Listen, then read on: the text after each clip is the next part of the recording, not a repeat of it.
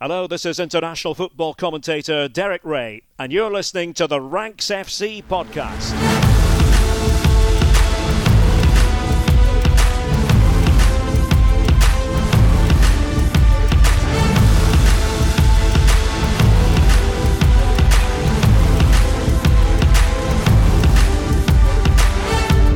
Hello Ranks Squad and welcome to Ranks FC, coming at you slightly later than usual because yesterday was deadline day and we're here to unpick all the carnage that went on in the final hours of the transfer window. My name is Jack Collins and I'll be your host today, and I'm joined by the rank god Mr. Sam Ty. How you doing, mate?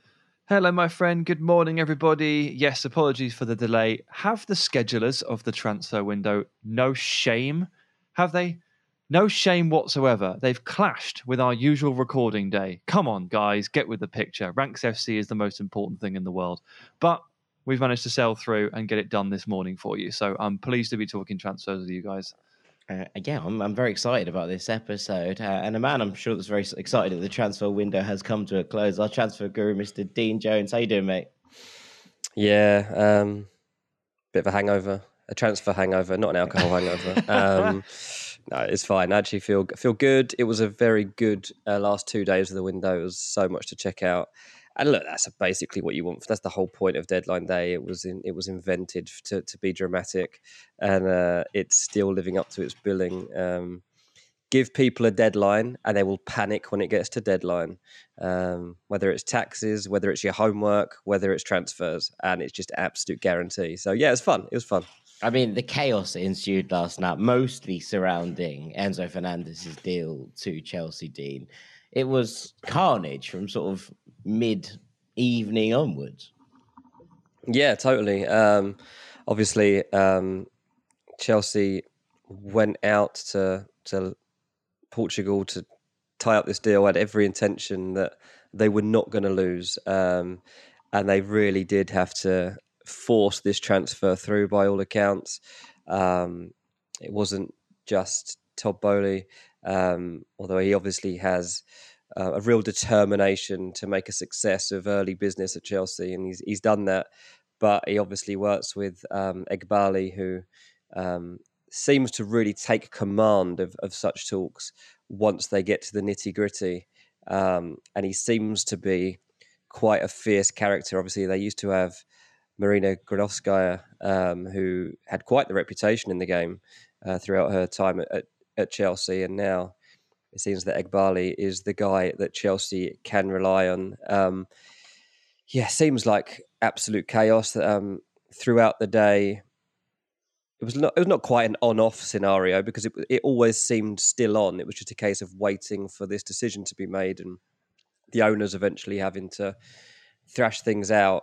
And I guess it must have been about just before 10 o'clock, really, before they actually got the breakthrough they wanted. And as you say, I don't think Chelsea have still announced this, but it has happened. Like, Enzo Fernandez is a Chelsea player. Benfica have announced it, and Chelsea currently, without having anything more, just have an Argentinian flag and a trophy in their bio on both Twitter and Instagram. So that's good enough for me. Yeah. An 8.5-year contract for Enzo Fernandez. With an option. So it's basically a 10-year contract, which I joked about on Twitter. But it's funny because when I tweeted, just waiting for Chelsea to announce this on to 2033, and I was going to go, like, I actually had a message saying, I've heard that this contract is 8.5 years with an option for another year and a half. And I was like, if I put that out now, people are like, that's not going to be believable. I kind of wish I had now, but anyway, hindsight and all that. So I put it out as a joke, but it was basically true. He's basically there for the next 10 years. You said on the live stream he'd be signed till 2040. That was me. That was me, I think. Oh, was that you? But even still, it doesn't, it'll be amortized over 10 years, right? Yeah, there's obviously a pathway here. He'll be footballer, ambassador, owner, whatever else. Enzo Fernandez is Chelsea Kylian for life. Mbappe route. Yeah, he's Chelsea for life now. But yeah, it was a mad day, and obviously like that in tandem with Sabitzer going to Man United, who suddenly had to find a solution to Christian Eriksen's injury. it just made for two really good stories on deadline day. And that's basically what you want. You need a core storyline, and then all the other subplots just make up the little bits in between. It couldn't have actually got any better from that point of view. Like if you were a broadcaster for the day, Sky Sports or whatever, it was perfect because you never had a dull moment. There was always something to fall back on. But for me, it just meant a lot of messages. I was trying to count up how many transfer updates I did during the course of the month, because obviously I work for Give Me Sport as well and this kind of stuff. I think it's around 750. I think I did around 750 transfer updates. You made up 750 transfer rumours. This is why the hashtag Who is Dean Jones came about in the first place. He's absolutely everywhere. Sam's wearing the t-shirt. Respect. These are the moments. These are the moments that everybody lives for. I mean, look, we've started with Enzo there, and Sam, later on in this podcast, we're going to discuss some of the best deals of deadline day and the best loans of deadline day. So I don't want to go into anything too deeply, but one of these questions that always gets thrown about, and I think it's a nice place to start this episode instead of things we love, is this kind of question of who won the window. And it's a bit of a silly question in many ways, because you never know who wins a window really until about 3 years down the line, because the impact that the players have is yet to be foreseen. But it's a fun one to discuss, I think. So we'll have a little go at it.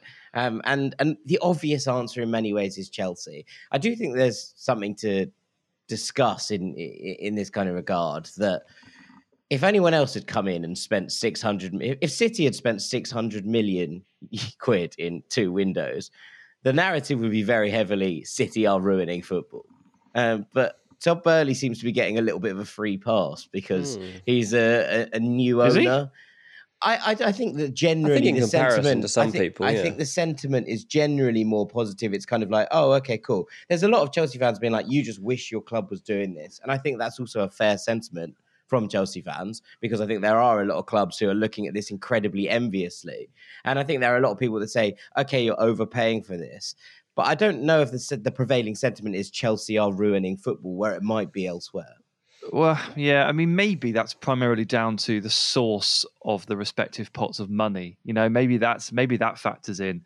If it was City, if it were PSG, it's different to Todd Boehly's coffers. But yeah, I mean, January transfer windows, who won the window? The conversation very often boils down to, I think for a lot of people, like who signed the most players. It's almost like a race. How many can you get in? So I think a lot of people's answer to this sort of question would be a Chelsea, would be a Southampton, would be a Bournemouth, would be a Nottingham Forest once again. But they're never really going to be my picks. The good thing about this debate, while you're right, it's stupid in terms of a question. It's a good debate to have, but it's a difficult one to have, because when it gets to January, everybody's needs are different. So you sort of have to analyze every single club in their own unique context. And for me, the team that did the best work this January was Bayern Munich. I mean, they picked up 3 players which will be incredibly useful. Jan Sommer for 8 million euros because Manuel Neuer broke his leg skiing. Cool. Goalkeeper was a crisis position, sorted just in time for the first game of the Rückrunde. You pick up Daley Blind as a swing left-back, centre-back cover because Luca Hernandez, unfortunately, tears his ACL at the World Cup.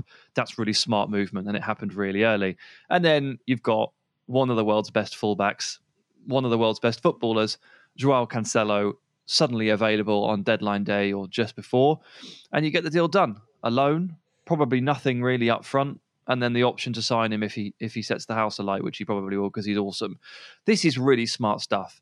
But they're not in a desperate situation. They're just kind of sat there and they're sort of picking and choosing and going, oh yeah, we'll do that. Well, that'll do. Apart from Sommer, none of this was absolutely necessary.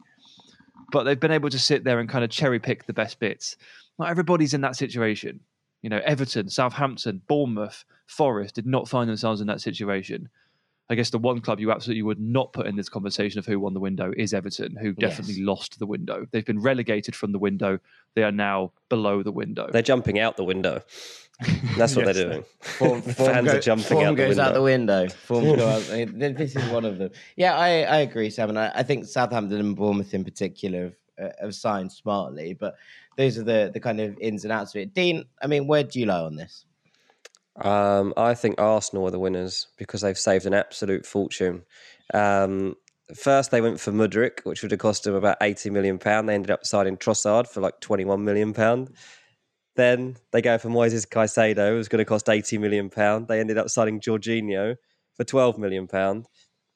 And they buy a centre-back, Kivior. How much did he cost in the end? I don't know the exact About price. 20 million. Yeah, 20 million, which is a reasonably fair price. So, wrap all those together, it's not even the value of one of those big signings that they were going for.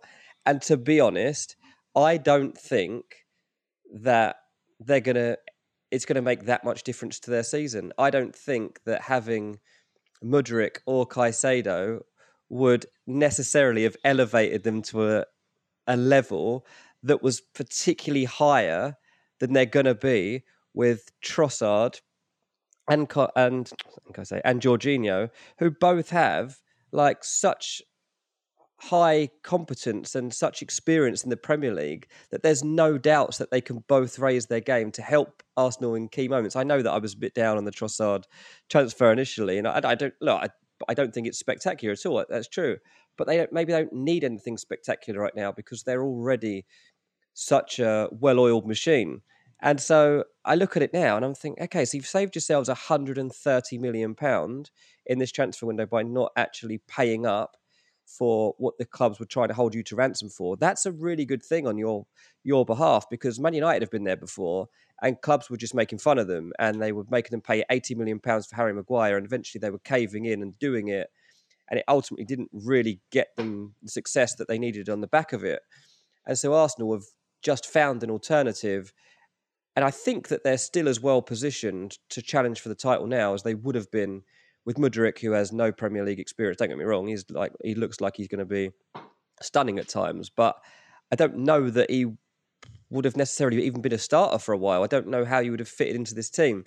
So, yeah, I think that Arsenal can now go into the rest of this season still with a lot of confidence and know that in their back pocket, they've got a load of money. And if they do actually win the league, or to be honest, even come close to it, they're in a great, great situation to now really, really go to town in a proper window where they're going to be preparing to, kick on again. And I actually think that they're in a really good spot. Yeah, I think that's completely fair. And I would kind of levy the same arguments at Manchester United, obviously in a slightly different situation in terms of where they are in the table. But I think considering what happened during the window and Eriksen's injury, bringing in Sabitzer at the last minute, I don't feel that United look any weaker than they did at the start of the window, and they looked good at the start of the window. That feels like a success story from where I'm sitting. So I quite like what United have done as well in very much the same kind of manner. I just wanted to sort of do a wee trip around Europe, because a lot of the focus, because a lot of the spending has been in the Premier League, as you say. Chelsea, lot of the spending. Chelsea outspent the entirety of Europe. Everyone. Chelsea outspent everyone. That is just unheard of, right? But there have been some smaller moves here and there. In Italy, I think Spezia and Verona have put together quite nice little windows. Considering their current plight in the table, that makes sense. Fiorentina, Lecce, Salernitana and Sampdoria, all looking okay as well. There wasn't much to write home about in Spain. It was a very quiet window in La Liga. But I really like what Real Valladolid have done. Like a big fan of this as a window. They've brought in Selim Amala from Standard Liège for about 1.8 million. The Moroccan midfielder who played a lot in the World Cup that we saw a lot of. Darwin Machis, who we know from his time at Granada, back in La Liga, 1.8 mil for that as well. They brought in Martin Hongler on loan from Verona. I think will add some some steel into that midfield. He hasn't played since like November, but I do like him. I think he's a tidy little player. Kyle Larin. Sorry, Jack, he played at the World Cup. He got some minutes for Cameroon, so not for club, but he was out there. He's good. He's good enough to play a national stage. Yeah, 100%. And Kyle Larin, another one who featured at the World Cup from Club Brugge. He's Canada's all-time top scorer. He's already scored a really crucial goal, a 95th minute winner that dragged them out of the relegation zone. And late on, Giovanni Cabral as well returned to Valladolid. I think that's a fantastic window if you are fighting relegation in La Liga. That is the kind of thing that keep you up. It's sensible, but enough kind of firepower in there to get things going. So I'm excited about that generally. But Sevilla feel like they're stronger than they were as well at the start of the window. And Girona's pickup of Victor Shankov, I think, is one that we can all keep an eye on. That's a lot of fun. I would have loved to see Union do the Isco deal, but they've had a very decent window. Hoffenheim have brought in some experience. The likes of Thomas Delaney, the likes of Kasper Dolberg got in there. I think that makes sense from where I'm kind of standing. But my winner of the window is Marseille. Marseille have spent approximately, I'm going to say, 6 to 7 million. And with that 6 to 7 million, they have replaced Bamba Dieng with Vitinha from Braga, who is 22 years old. There was a lot of Premier League sides interested in him. I think he's absolutely exceptional, Vitinha. They've replaced Gerson, who's gone back to Flamengo, with Ruslan Malinovsky on loan from Atalanta. And they've replaced Pape Gay, who went to Sevilla, with Azzedine Ounahi. And in total, in those 3 deals, have spent about £6 million. I think that is exceptional business from Marseille. They are 3 players who I think come in and make an immediate impact in this side and in the race for the Champions League in Liga. That's a cracking window as far as I'm concerned. Yeah, and they've sent Pape Gay out on loan, but Sevilla can't actually make him permanent, so they'll get him back in the summer. And that's actually kind of important as well, because I'm guessing that Guendouzi, basically ends up leaving in the summer, having not left this winter. So they need to make sure they've got the right plan, the succession plan there. They need to make sure they've got the bodies to cope with that. So just sending him out for 6 months, keeping Guendouzi now and then bringing Gay back in later, I quite like it. And Pape Gay's a really good player, like a really good holding midfield player. I'm a big fan of his. So that will help Sevilla as well. They just need anything that they can get, really, don't they? Just any players. Loic Bade joined on loan. They just needed centre-backs of some description. They've recalled Lucas Ocampos from his loan at Ajax. That should make a difference. You feel like they've done enough, Sevilla. But then you could argue that on paper, they were a top 6 side and they spent the entire first half of the season in the bottom 3. So anything goes over there, right? Yeah, well, we shall see. Fingers crossed that all their signings don't work out from a Betis fan. Right, after the break, we're going to be talking about the best deals of the window and going into them in a little bit more depth. So don't go anywhere. Welcome back to Ranked FC. It's time for our main segment where we're going to be examining the best deals of deadline day. And so, Mr. Samsai, I'm going to hand over to you. Yeah, I mean, look, original plan was to look back at January as a whole, but deadline day was so busy and so frenetic, we thought we'd limit the conversation to just the final stages of the window because there's so much to talk about anyway. And I was originally going to just go, well, who are the best deals? But I thought I'd give it a bit of a twist. And I've got a top 3 here. I'll go 3 to 1. And it's about ranking the most impactful January deals. Because I think for the most part, in January, you're looking for impact. This is essentially an emergency window. Not everyone gets to behave like Manchester City and sign Julian Alvarez 12 months ago today. It's often a case of, we are in trouble, we need something, we are screwed, what can we do? So finding impact and finding value are 2 very different things, and January often is more about impact. So I'm going to start at number 3, and I'm going to say Harry Souttar to Leicester City for £15 million. I think this is great. As long as the knee is okay, he does have a torn ACL in his past, this is great. And we were questioning on the live stream, weren't we? What's going on with Harry Souttar? Why hasn't this one been unveiled yet? 5-6 hours waiting. I reckon they were just taking a good old look at that knee because they're just making sure and doing their due diligence. They've signed him. This is great. We loved Souttar at the World Cup. Lots of heroic defensive actions, lots of those raking passes out the back, and lots of aerial wins as well. And it's not just about the World Cup sample size, because we know he's been a star at Championship level when he's been fit for more than a year, because we had Ali Maxwell on this very podcast from the Not the Top 20 pod talking about his favourite Championship players ready for that step up, probably about 13 months ago. And he nominated Harry Souttar as someone that was already ready.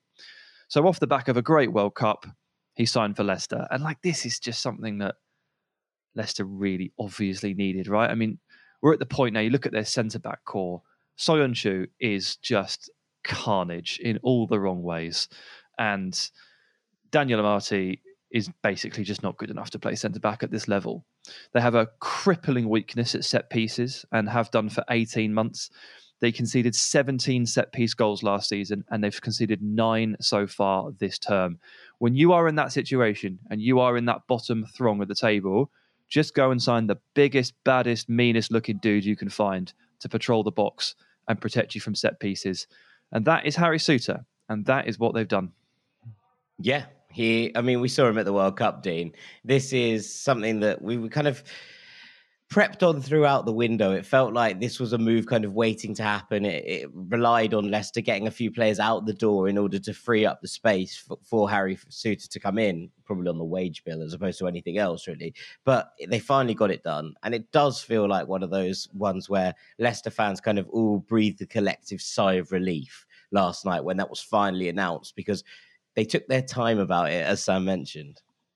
Yeah, exactly that. I mean, it's making quite a big impact. I think people are quite excited about this. If they hadn't seen, any Leicester fans hadn't seen his performances at the World Cup, they probably have by now. They've probably been checking them out because he was spoken about so highly. The new slabhead is how he's been referred to by a few Leicester fans. So some Harry Maguire comparisons already going in there, but ultimately, yeah. Look, Leicester were very, very early onto getting him through the door. They've been negotiating this in January, and actually, this deal was struck almost a week ago. I think the first time I was told it was done was, what day are we now? Wednesday, probably Friday. I was thinking of Friday. I was told like the deal is done. It's just it will be announced. There's just a few things that will be sorted out. So that is good planning from Leicester. It's obviously been a while since they've been able to make signings. They've needed signings. Sam there spelled out like some of the issues that they've had in that sense. He was raised in Scotland, wasn't he? I think. Yeah. His brother plays for Scotland. Yeah. Oh, right. Okay, I didn't know that. So this isn't like somebody just like coming like landed in Stoke from Australia and it's just like it's like having some luck. This is a guy that's like, you know, part of the culture here and understands English football very well. And like if you come through at Stoke, you're prepared for what challenges lie ahead you. And Stoke really didn't want to lose him, obviously, because he was so good for them. But yeah, really good signing. I'm not sure if I'd have had it in the top 3, but I can understand why Sam's put him there. Yeah, it's about impact, really. I mean, I'm trying to zero in on impact, and like if you're this weak from set pieces, this defensively vulnerable, this is the kind of thing that can genuinely plug a giant hole and change the course of your season. And there's no doubt about it. Leicester came into this window needing to change the course of their season. It's not the only transfer they've made. They've made a couple more. I like them all, but this one is a permanent deal, so it can certainly land in this category. And I feel like centre-backs stepping up from the Championship, it's a pretty good path. There shouldn't be too much acclimatisation. Having seen him at the World Cup, I've got no doubt that he's got it in him. So I think this is a bit of a game changer. Yeah, there's an interesting line. This has shattered the record for the highest transfer fee spent on a player from Australia. It was Aaron Moy previously when he moved to Huddersfield in 2017. Yeah, that was about 8 million, wasn't it, or so, I think? Yeah. So well done, Harry Souttar, shattering, making waves across the game. It was also a move that really threw the spending from Premier League to Championship or below the Premier League clubs back into a sensible figure, or not sensible, but a figure that you'd expect, I suppose, is probably more fair, because there'd been very few deals between Premier League and Championship sides this window. And we talked about it a bit on the Postbox, Dean, and on the Transfer Show, the fact that didn't seem to be a massive pathway for teams this window. Obviously, we saw Semenyo move from Bristol City to Bournemouth, but it hadn't been something that we'd really kind of seen much of. And with the quality that always emerges within the Championship. It's something that teams tend to do a little bit more. And it took for Harry Souttar to make this move, for that fee to get anywhere near the kind of where we'd expect it to be in a January transfer window, when teams are looking for players who can come in and, as Sam says, hit the ground running. You're looking for players maybe with experience in the English football pyramid.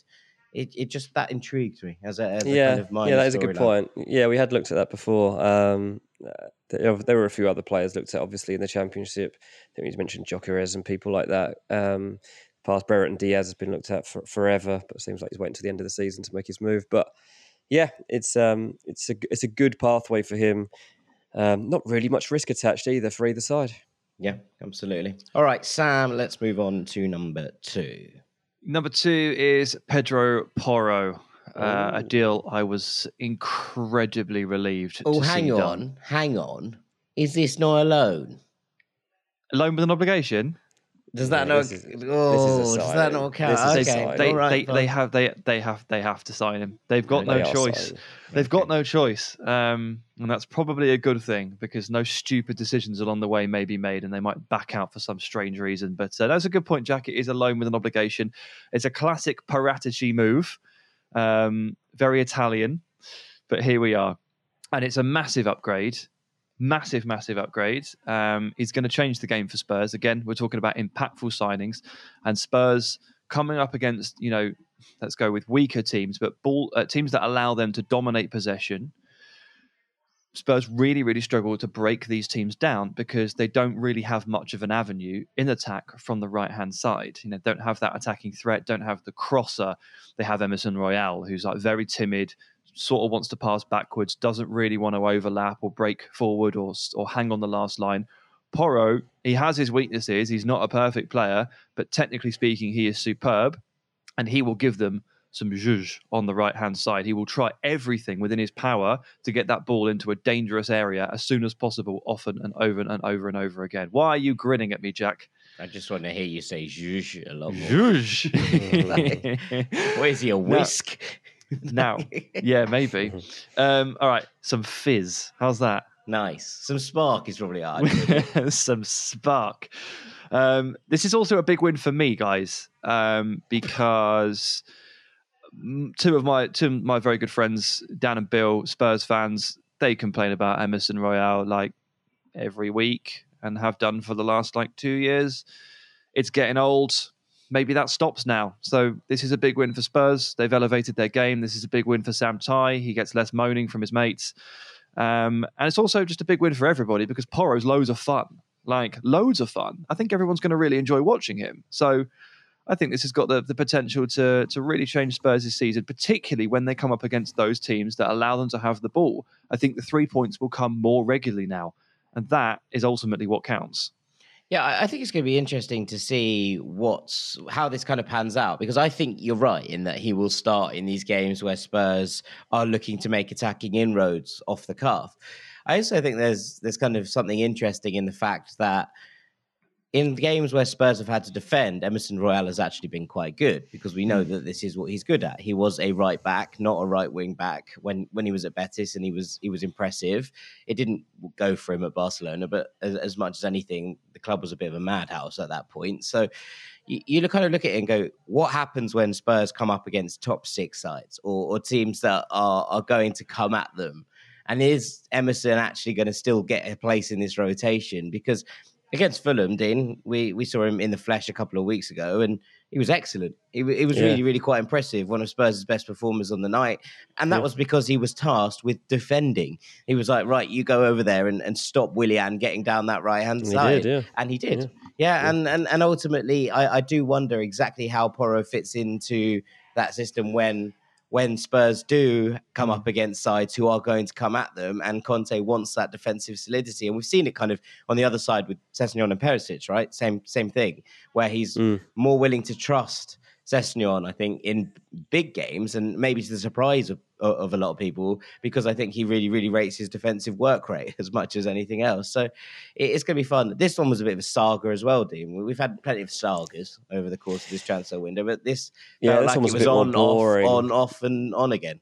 Yeah, this one was a bit more boring. I mean, Spurs knew that Sporting wouldn't be easy to deal with over this one. The original clause that was there expired at a certain point in the window, and they had to change the way that they would attack the deal. In the end, actually, Tottenham are quite happy with the way that this has played out. The fact that they don't actually have to pay this money until the summer is actually quite handy. So there's no problem with that. The big question is this enough to satisfy Antonio Conte? It does seem like it should be, but it only will be if Tottenham start winning matches again. Also, Sam, is this a player I need in my fantasy team? I hadn't even thought of that until you've now elevated him into number 2 in the most impactful players signed. Yeah, probably. It's an attack. It's a very, very attacking wing back. So he's going to go in as a defender. You'd assume some clean sheets on Tottenham's behalf, and the attacking returns might be there. Yeah, he's not in there yet. He's not in there yet. He'll be there soon. Maybe they'll get him in before the weekend. But yeah, Porro. I mean, very good. I mean, look, Spurs spent 31 days trying to get this done, and I think they fumbled the bag and they fumbled the bag about 8 different times over the course of that 31 days. So I was in the end quite surprised to see it actually happen. But they got him, and well done to them. They've picked up a really good player who works really well for them.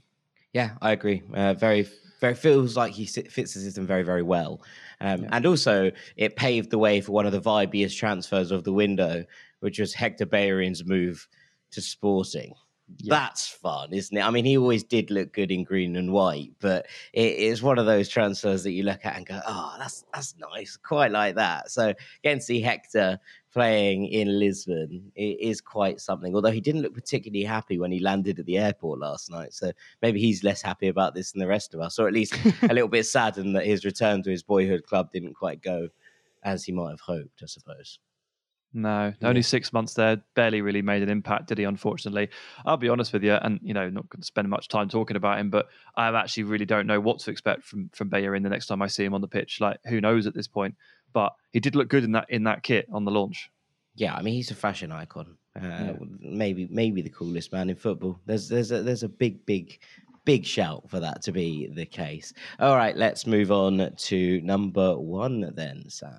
Number 1, guys, and this is where I just need to really stress that most impactful does not mean best, because I'm not a massive fan of this deal in terms of the price.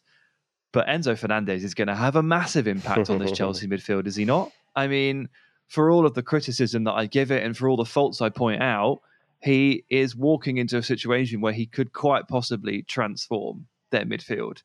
And they've been a mess in there, due to injuries, due to manager changes, due to all sorts. They've been a mess. And he's going to walk in there and he's going to be very good because he's a very good footballer and he's going to be the cornerstone of the midfield. This month when I've been describing him, I've kind of taken to the idea of calling him 2 players rolled into one, which I think is just a good way of describing him. And to be fair, might explain why he cost roughly double what I thought he would, because he's 2. But he's got the very modern skill set that you need in the base of midfield. And he walks in as just this very, very shiny, new, younger model, a better version of Jorginho, a more rounded version of Jorginho. He's younger. He's got perfect white teeth, a great smile, and a World Cup gold medal. And he's going to probably, I assume, galvanize this team. I feel like he's going to be held up as a bit of a symbol for the forward march now. Chelsea have signed a lot of players, and Malo Gusto, Mudryk, Felix, Badiashile. They spent the GDP of Denmark of 2022. But I think it's Enzo, really, who can be held aloft as the signal, as the marker for the new era. And he will step in and he will, starting Friday, have a really, really, really big impact on Chelsea. He'll almost certainly get sent off on debut. That's what happens to Chelsea players who come in to start their kind of careers. Hopefully he'll be rested. Hopefully he'll be rested after all this. He must be exhausted. Yeah. He must very, very, very tiring Tuesday night. Late flight, bit jet lag. He's not even been announced yet. He might not be announced. He might be announced till afterwards, after midday tomorrow. So maybe they just announce it on the pitch at half time. I'll accept that. They can do that. Yeah, even I'll clap. Yeah, if he gets brought out for everyone to say hello to, that's okay with me, as long as he's not starting in the middle of this midfield. But I think you're right. And I also do think that there's a kind of question mark here about Chelsea need to get this right around him as well. They need to give him some protection and some players in there around him who are going to let him thrive. Because yes, he can operate at the bottom of these midfields. We've seen that, but I do think you get the best out of him when you're allowing him to roam forwards, to get into these areas, to make differences in kind of both ends of the pitch. And what that needs really is Chelsea to play a Denis Zakaria, N'Golo Kante type alongside Enzo in order to give him that freedom to burst forward and make things happen in different areas. So it's going to be very interesting to see how Chelsea play this, because there are still serious question marks about how he's going to fit into this team. But I do agree with you, Sam, that Chelsea, let's take the fee out of it for a second. And I know that's hard to do. But when you do take that out of it, they've signed an incredibly, incredibly talented young player who has the potential, I think, to be absolutely world class.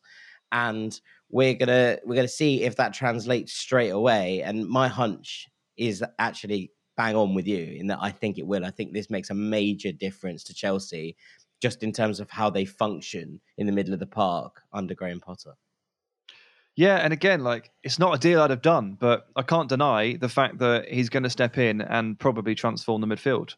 He's going to be one of the first names on the team sheet, if not the first. He'll certainly be the first name in midfield, and they'll start cycling through the partners and trying to figure out what works best with him in what dynamic. And I agree, it's going to be Kante or Zakaria of the current cast. It might be that they hit the market again in the summer to find him that perfect partner. Chelsea in the market? That's silly. Well, yeah, we'll see. I mean, goodness knows what their actual FFP situation is here. Doesn't matter how many contracts you amortise over how many years. There must be close to something. But this midfield obviously was in need of a refresh. Dean, you've been talking for the last year about how Jorginho is coming to the end, Kante is coming to the end. They were going to have to do something in this area. And they have indeed done it. It's happened in January, which I didn't expect, the Jorginho Enzo flip, but it has happened, and they're on the right track. I mean, the only concern I probably have from Chelsea point of view at the moment is the squad is becoming so young. That is probably the one thing I would say. You start to look at the senior players in this squad. Now Jorginho's gone too. That's something that Arsenal are actually gaining too, by the way. That seniority and that leadership. Obviously, they've got Thiago Silva, and the fact he's 38, it massively hikes up the average age of this squad. Next in line, you'd have Aubameyang and Azpilicueta, who just don't have much future at this club. I don't even think they'll be there beyond the next summer. So you're going into next season. You got Thiago Silva, who probably does another year, and then there's Kante. How much does he play? Koulibaly, I'm not sure he's going to be around either, because there's a lot of talk about the potential for him to return to Italy. And then you're looking at Edouard Mendy, who also, I'm not even sure what his future is. Chelsea don't really Sterling, have... mate. Yeah, Sterling at 28 is actually one of the most senior, if not the most senior, outfield player that Chelsea have now got. And I do think that is a slight problem. I don't want to overblow this, because I don't think it's a major issue. But there is something to be said for signing players at a certain level. And I think Man United have been cautious of this too, with the fact that they're trying to overhaul the squad and losing all the players that are in their 30s. Obviously, it's good in one sense, because you want fresh legs and you want exciting, young, hungry talent. But there's a lot to be said for just steady heads and leading these young players and helping them fit in. And Enzo will need a little bit of that. Look, Kovacic is 27 or something, 28. He can do that if he's even playing. Kante, 31, will he even be playing? You don't want to start getting a position where you're suddenly playing Conor Gallagher. Yeah, you don't want the average age of the side to be 21. Not too young, no. There's definitely a fine line to tread. But yeah, it's obviously going to be a magnificent transfer over his next 8.5 years. He's going to put in some very good performances. Yeah, I mean, I am a little surprised that you didn't put Jorginho into this list, Sam, because I know that both of us, I think all three of us, are big fans of this transfer. But is it impactful? Is it impactful? Is it impactful? I think it is, yeah. I think it's really impactful. I think it's the kind of thing... Well, it's a less direct impact. Okay, right. That's fair enough. But I do think just having Jorginho to come on when Arsenal are controlling games and just help see out games, to step in and allow midfield rotation, to give cover in those areas where we've talked about Arsenal felt light, and to bring in someone who's, a Champions League winner who has won, well, I think 4 trophies in his time at Chelsea, who has gone on and won the Euros with Italy, who is kind of one of those players you just step in and you go, yeah, that's just another little bit of experience. And we've talked about the impact of Gabriel Jesus and Alexander Zinchenko in this Arsenal team, in the mentality shift from being like nearly boys to we can actually just do this because there are winners in this squad. And I think that's what Jorginho brings as much as anything to Arsenal. Yes, he has his physical faults. I don't think anyone's going to sit here and suggest that he doesn't. But in just seeing out games, and as ball dominant as Arsenal are right now, I think this is almost a perfect signing for a January deadline day to bring in a little bit of experience to help them see out games, to help them in Europe where they have a really good chance, considering how strong the squad depth is, I think, of challenging quite far into the Europa League. Jorginho, I said this on the stream last night, he's always done well in Europe.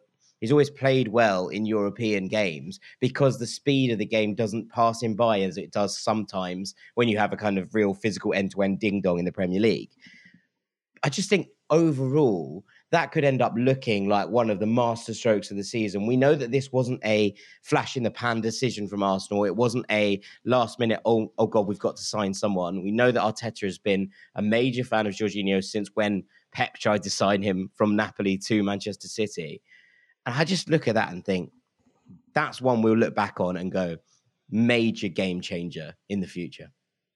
I don't disagree with anything you've said there. I think he's an excellent signing.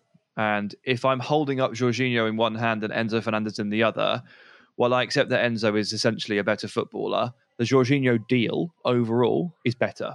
It's really smart. 12 million, 1.5 year deal plus 1 year option. It's great. It's not a massive financial outlay. It fills the body in midfield. It does everything you said. I think it's really smart. However, in terms of impact, for Jorginho to be super impactful, to come anywhere close to these 3 gentlemen that I've already discussed in terms of impact on the pitch, Thomas Partey is going to have to get injured. So with that in mind, I picked the 3 immediate key players because I only had 3 spots. Fair enough. It makes sense when you put it like that. Okay, all right. In part 3, we're going to be moving on to the best loan deals of deadline day. So we're looking at them after this short break. Don't go anywhere. Welcome back to Ranks FC. It is time for part 3. We're going to be talking about the best loan deals of deadline day. But before we do that, Dean Jones, it's time for Melon of the Week. It's time for Melon of the Week. This week's Melon of the Week is Andy Carroll. Andy Carroll. What is this man? What is wrong with him? Like, what is he doing? From the moment he stepped on that pitch at Old Trafford for Reading, there was something seriously wrong with him. He was like a lunatic running around that pitch. He's seriously injured Christian Eriksen. Okay, he's given us a dramatic storyline on transfer deadline day, but that's about all he's given the game this week. He escaped actually any sort of punishment for the scissor tackle he made on Eriksen.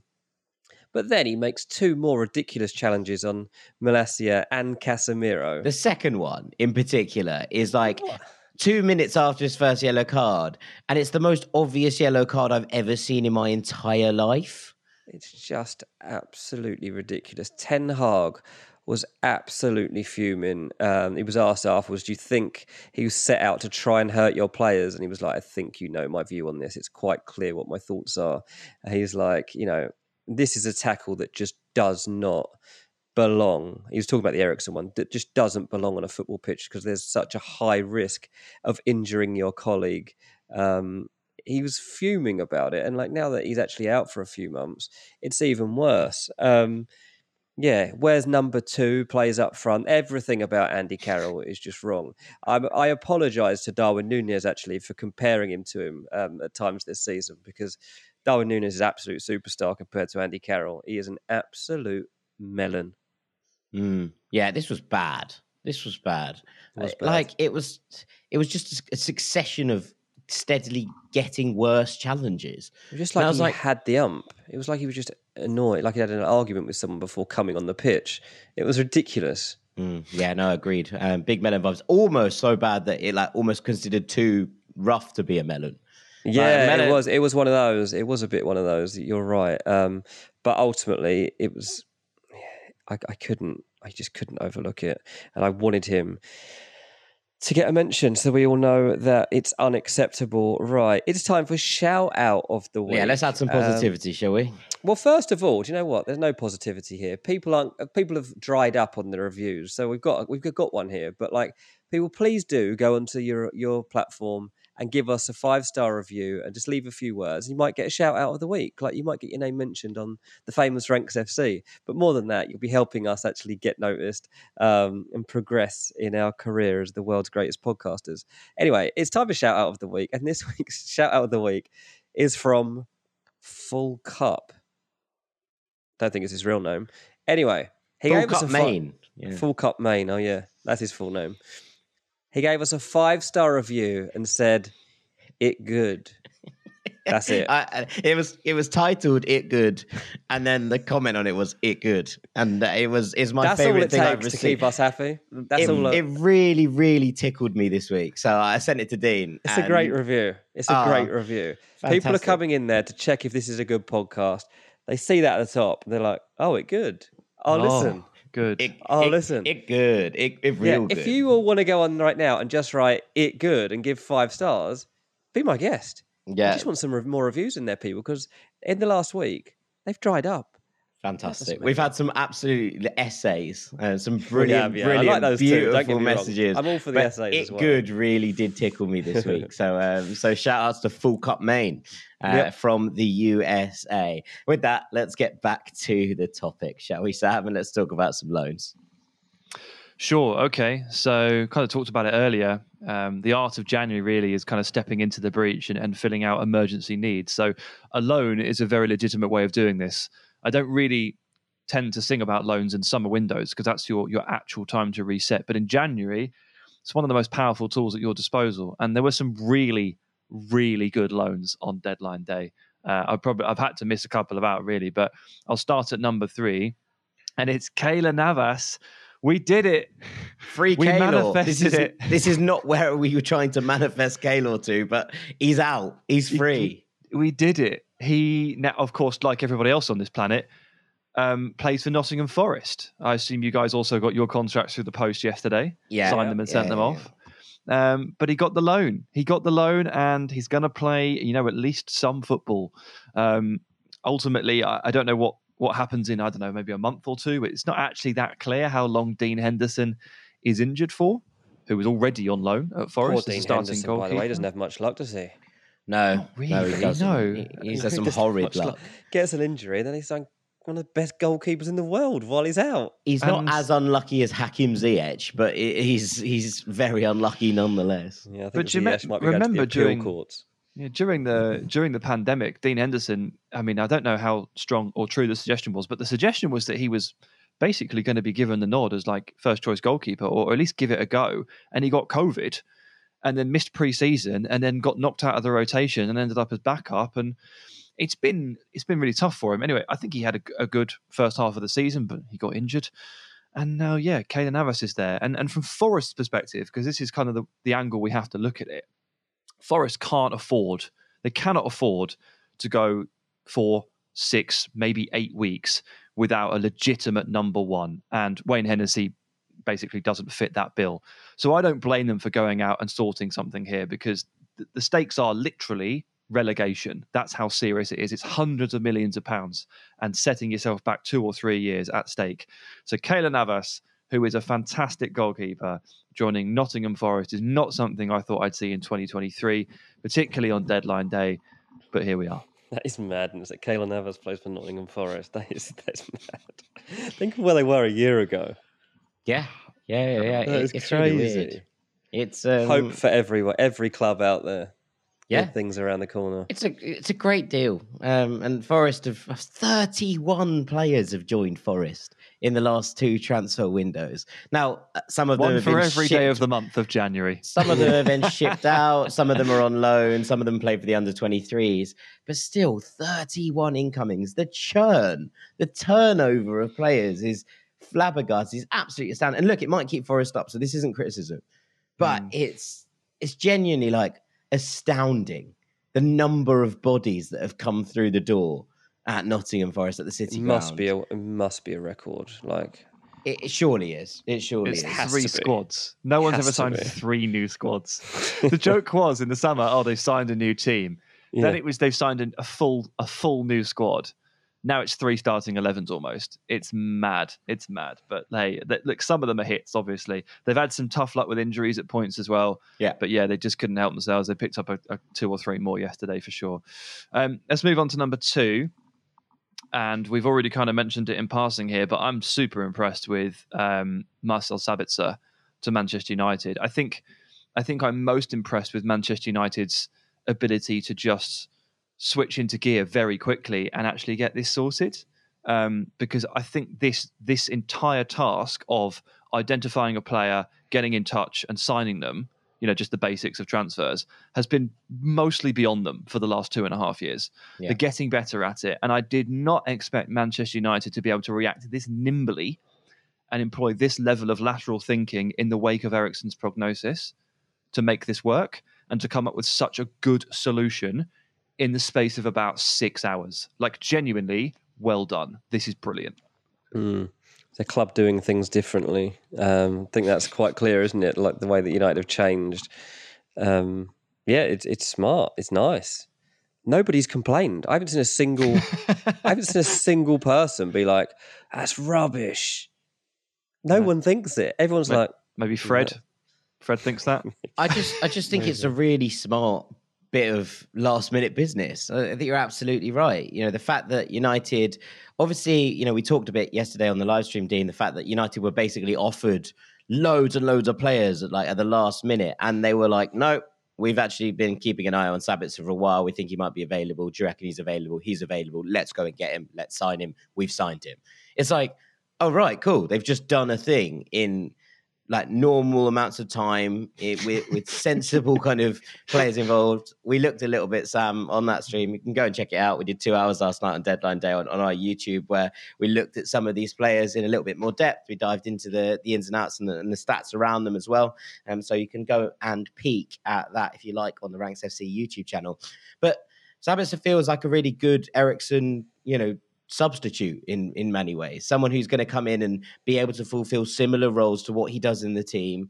They're not exactly the same player, but last minute it feels like about as good as a replacement at a level that is excellent. A player who brings in the experience, top level experience, and that leadership quality that Eriksen brings to the team. Sabitzer is obviously Austria captain. He's played in the Bundesliga. He's played in the Champions League. He's played in the World Cups. He's played in the Euros. This is a player who you're like, yep, very, very good, impressive, just a great CV. And United just got it done quietly and without any fuss. And I'm surprised this isn't number 1 personally. That's how good a deal I think this is.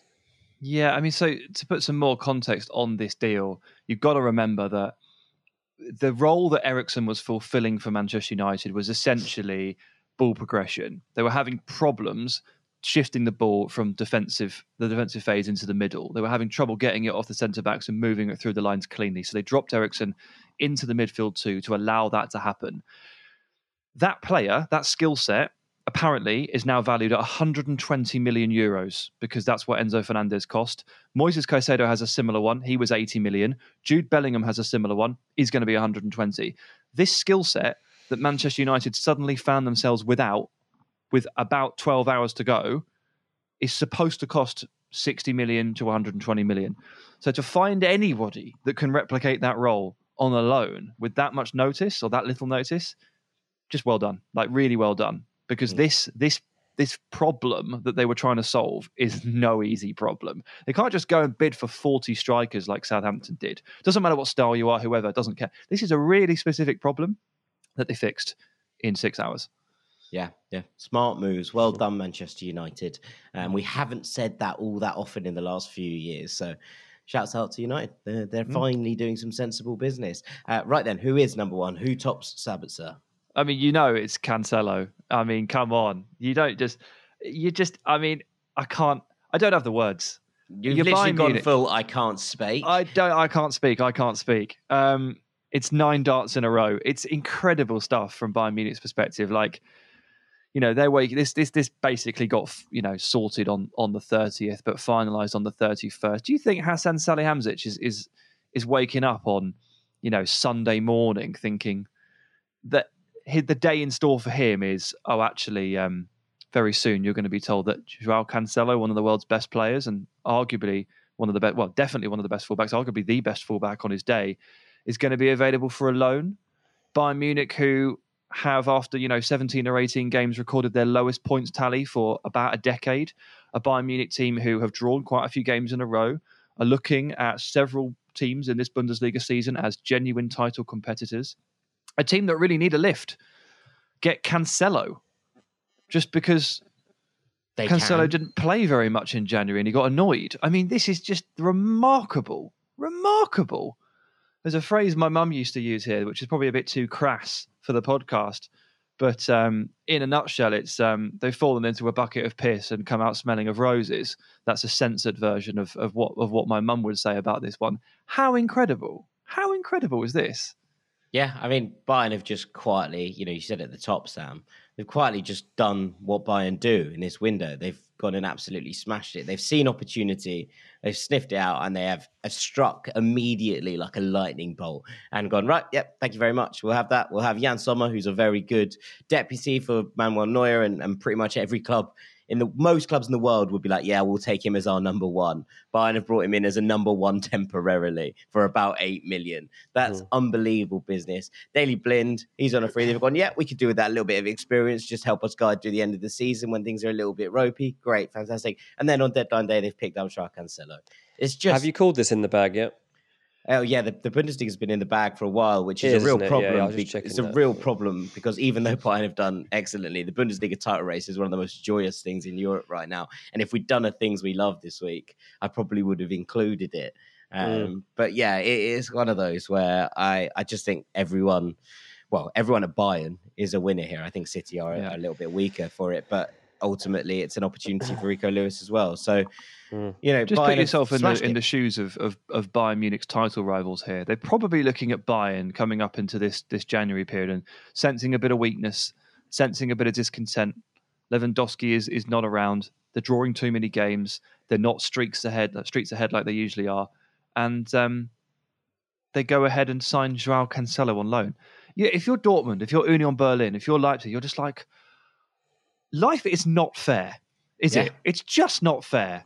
And fair play to Bayern for getting this through. Incredible. Yeah. I tell you what, lads, I just got to mention some breaking news that's happened while we're on here, because earlier on I was talking about Antonio Conte and will he be happy with Tottenham's transfer business? Well, I'll tell you what, at the moment, I don't think he really cares about that. Tottenham have released a statement that says Antonio Conte recently became unwell with severe abdominal pain, and he is going to be undergoing surgery to remove his gallbladder today and will return following a period of recuperation. Everyone at the club wishes him well. Oh my goodness me. That's mad. That sounds rubbish. That sounds really rubbish, yeah. So best wishes to Antonio Conte, and that does suddenly put a transfer window into some context and make you realise, you laugh about managers being grumpy. Well, he's got every reason to be grumpy if he's been in that much abdominal pain that he's now having such serious surgery. So, yeah, best wishes from Ranks and for everyone else. And don't worry about Pedro Porro for the time being, mate. He'll do fine. He'll do fine. Yeah, thank you for adding the context. Very good. Right. Just end the show there. Doesn't End the get show any there. better. On that bombshell, I think we are going to call this a day. Thank you so much for listening to Ranks FC today. Again, we apologise for the delay, but such is the way of the world on transfer deadline day. We hope you've enjoyed this show and this brief rundown through what was a madness in the final hours of the window. Thank you so much to our transfer guru, Mr. Dean Jones. Cheers, mate. Thank you so much to our rank god, Mr. Sam Tsai. Cheers, buddy. I've been Jack Collins, Knave of Hearts. This has been Ranks FC, and we will be back next week, back to normal programming, we promise. See you then, gang. Take it easy. Peace.